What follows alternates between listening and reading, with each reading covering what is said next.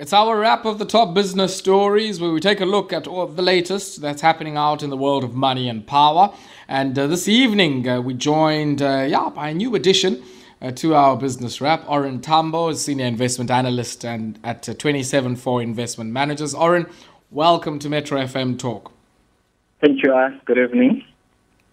Thank you very much for joining us. Orin, let's maybe start off with Italtile. I mean, I always say openly is one of my favorite companies. I mean, just by virtue of how I've certainly been doing this for a while, and you seldom hear, I guess, them putting out a SENS announcement without any modicum of good news. And it seems now they're reading some good news into what has happened, the latest social unrest, notwithstanding the fact that some of their own operations have been affected as well. Yeah. So you're absolutely right. It's quite a solid business. In my previous life, when I was a stock picker, I used to give very positive sort of calls for them. They've got a solid model.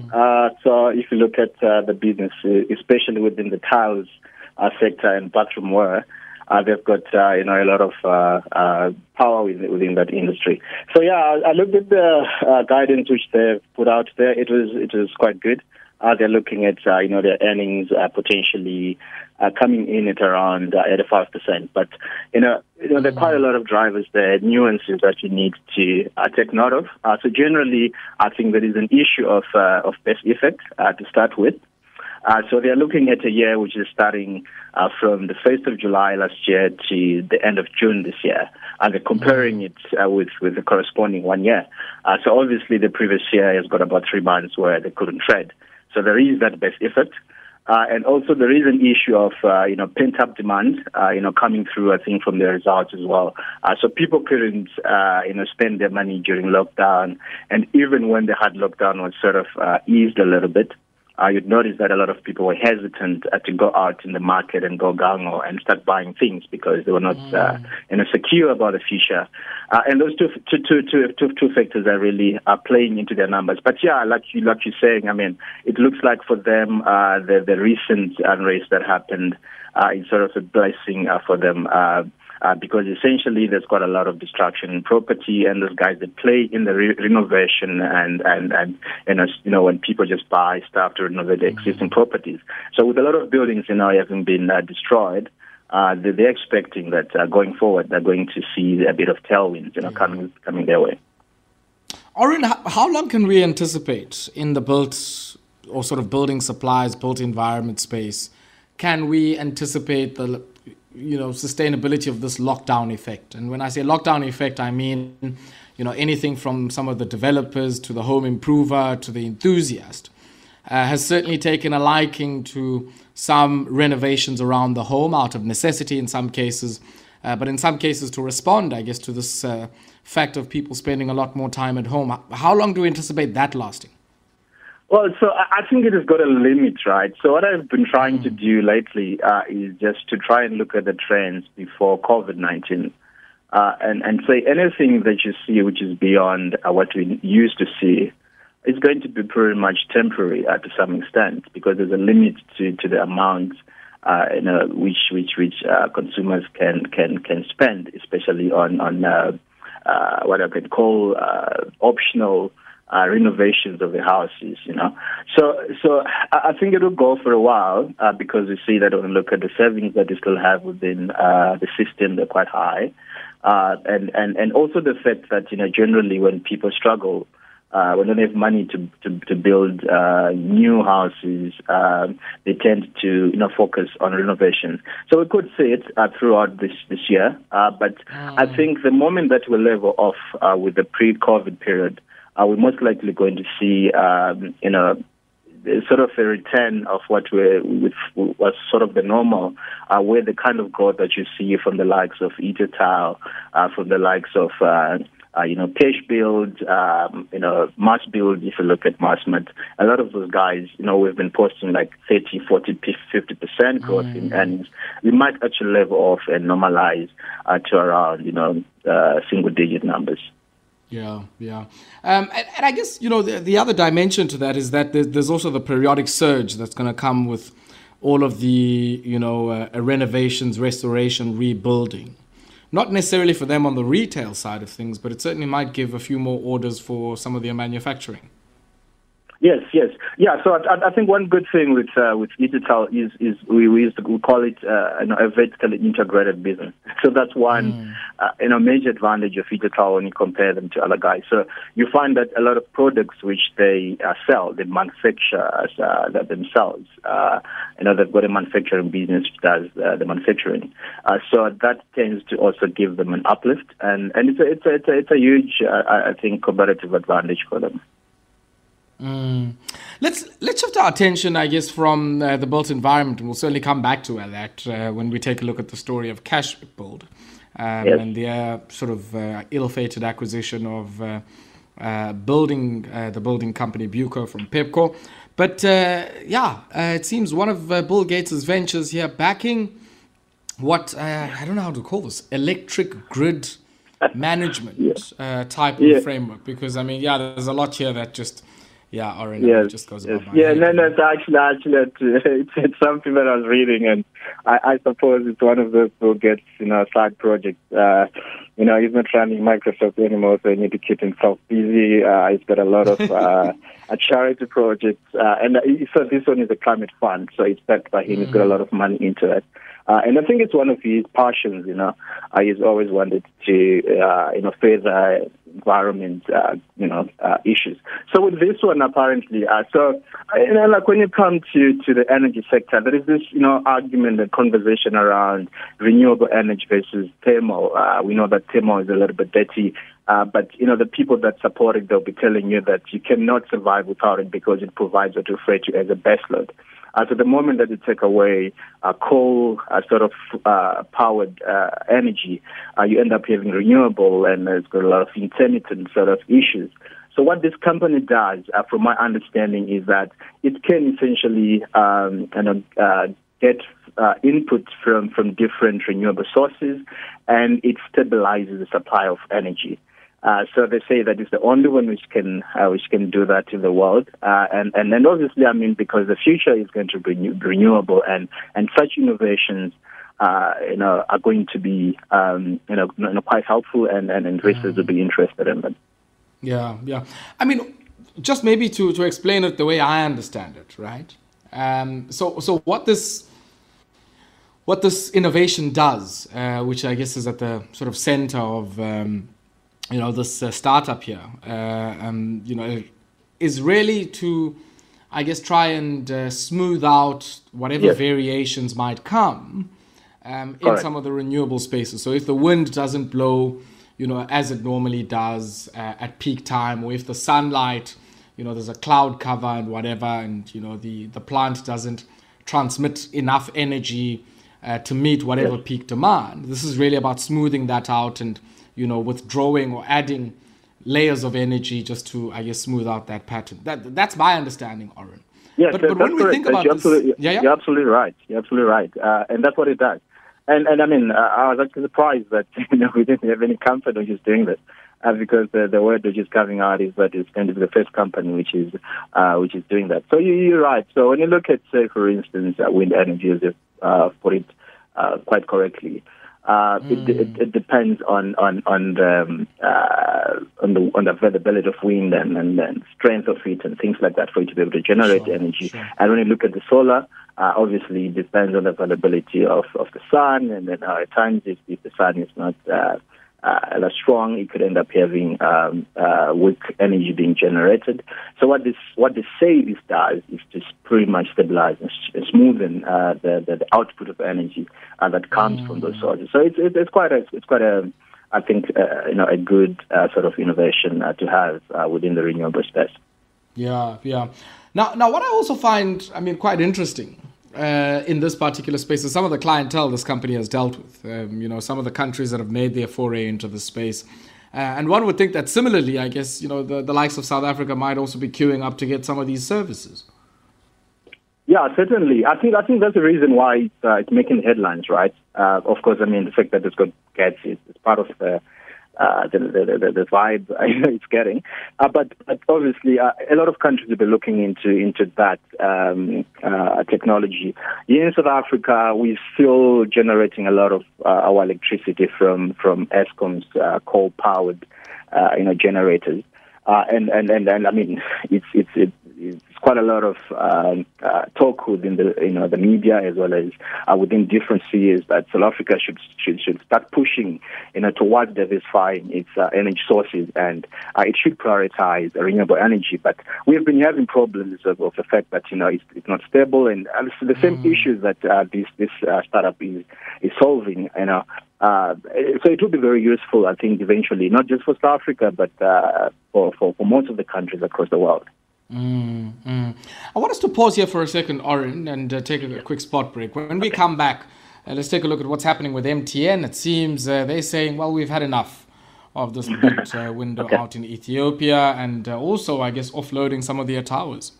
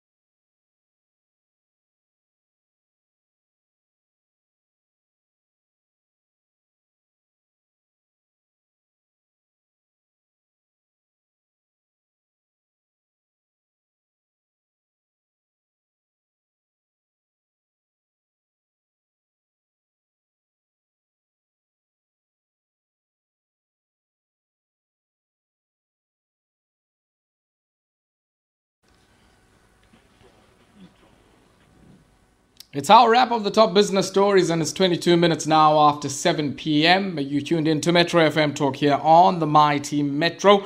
And if you want to maybe weigh in on any of our chats here, including the foray by Bill Gates away from Microsoft to the world of renewables, do give us a ring on 089 110 3377 or send through your voice notes on 079 191 4270. I'm in conversation with Orin Tambo, Senior Investment Analyst at 274 Investment Managers. Orin, let's talk quickly MTN. Now, for a while, I guess they've been trying to undertake a restructure here to pay down some debt, sort out that market capitalization and bring it a bit closer to their peers. And I guess this downsize, distribute, capture value type strategy is fully underway. Tower deals, and effectively, I guess, walking away from that second most populous consumer market of Ethiopia. Yes. So that's correct. I mean, there's got a lot of things happening in MTN. It depends with how you look at it. And I know from where I'm standing, I think eventually the MTN that you're going to have is going to be completely different from what we're seeing at the moment. So, I mean, just a bit of context, right? So a couple of years ago, I think MTN went into the foray of expansions, getting into Africa, getting into Middle East, and they spent a lot of money, in doing so, buying companies as well as, and they accumulated a lot of debt. And now it has come to a level where it wasn't sustainable. The management came to the decision that, you know what, we need to start coming up with, initiatives to reduce this debt, and that means selling some of the assets which they bought. So in the Middle East, I think the decision was motivated mostly. It's quite a big market, right? When you look at population and penetration in those markets, it's a very lucrative market. But I think they've been having problems in terms of repatriating money, especially when you look at Iran. So they've. I think the latest deal is they're planning to sell the South African towers. So those bases that we see that they use to transmit, and they're planning to sell those. They've done that previously in Uganda and Ghana, and they've raised about at the time I think it was about $1 billion. And now they're also looking in South Africa, where the figure I think that I've seen is at around 11 billion. So when you look at that, it's really going to help them quite a lot, in terms of reducing the debt. But again, the way I also look at it and see it is the fact that they are somewhat being ahead of the curve, when you look at the development in telcos. Because when you look everywhere else in the world, you'd notice that most of the telcos don't own the infrastructure. They lease the infrastructure. So it's sort of a shared infrastructure. You don't have to compete on infrastructure like what's happening in South Africa at the moment. So with MTN selling their infrastructure, it means that they're not going to own it. And eventually you might see Vodacom doing the same thing. And when that happens, they're going to get to a level we want to get to. Who do they sell it to, Orin? So I'm not quite sure in terms of the company which is buying it, but it'll be a separate company, obviously, which is an infrastructure company. So they will lease back the infrastructure from them. Yeah, because the reason why I ask is I guess they would sell it and lease back some of the capacity on there. Yes. But I'd like to find out who the guys they sell it to are, because I would think there's many smaller ISPs out there who are looking to lease some of the other backhaul capacity that might sit there. Yeah, I'm not quite sure. It could be an international company. I cannot think of any company in South Africa which has got that capacity and which is in that line of business. You're most likely to see some of the big international companies that specialize in telco infrastructure. Potentially buying that up. But I guess we'll see as time goes on. They will have to disclose that. At the moment, I haven't seen which company is buying them. Yeah. Talk to me about Ethiopia when it comes to these guys. And I guess some of your thoughts on sort of what has driven this decision for them to decide not to rebid, or I guess resubmit a bid, I should say. Yeah, I think it's the same thing. So probably they're looking at their balance sheet. So Ethiopia was to some extent a very interesting market because from an economic growth point of view, it's growing quite nicely.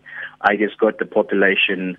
And look, when you look at those two factors, the decision to get into Ethiopia was a no-brainer.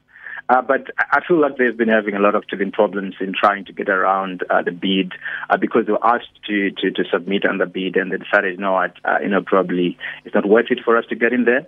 But when you listen to the executives, so initially what they said was they are not going to get into any market where they don't have a prospect of being number one or number two in that market. And when I look at Ethiopia, the competitors they have, they probably feel that they might not be able to get into that position, and also coupled with the fact that in terms of capital and stuff like that, and them wanting to stabilize their balance sheet and changes at the top of MTN, right? So this started before Ralph became. He was the CFO, of course, but before he became the CEO of MTN. So it could be sort of a strategic change as well, which has motivated that move. Yeah, but I guess, it's not if you think about it, it's all businesses and with all of the convergence that's happening in that space. A lot of them are realizing that, holding all of these towers and holding all of these massive capital assets is probably not the real game they should be playing. It's not. Yeah, I find that quite interesting. Maybe a last one, Orin, before we let you go. This sends announcement both from Pepkor and the guys out at Cashbuild. What do you make of Cashbuild, I guess, now saying they've been forced to can their Pepkor acquisition? And I guess the background and the reasons behind this. Yes, that's correct. So it's actually a huge blow. I think a huge blow to both Pepkor and Cashbuild. Both parties were very keen on this deal. So with Cashbuild, it's also another company that I used to follow. So they've had a two-pronged approach, of growth. They build new stores. and they also acquire new stores. So they acquired P&L Hardware a couple of years ago, and now they're looking to acquire an even bigger, acquisition from Pepkor. And unfortunately, the Competition Commission said, no, this deal cannot go, simply because it will concentrate the building industry in one firm. So it wasn't because of the parties that are involved, but it's essentially because of the decision of the Competition Commission. It's unfortunate. And it's probably going to hurt Cashbuild to some extent, and it's going to, looking forward as well. I mean, it's going to make it difficult for them to make any future acquisitions.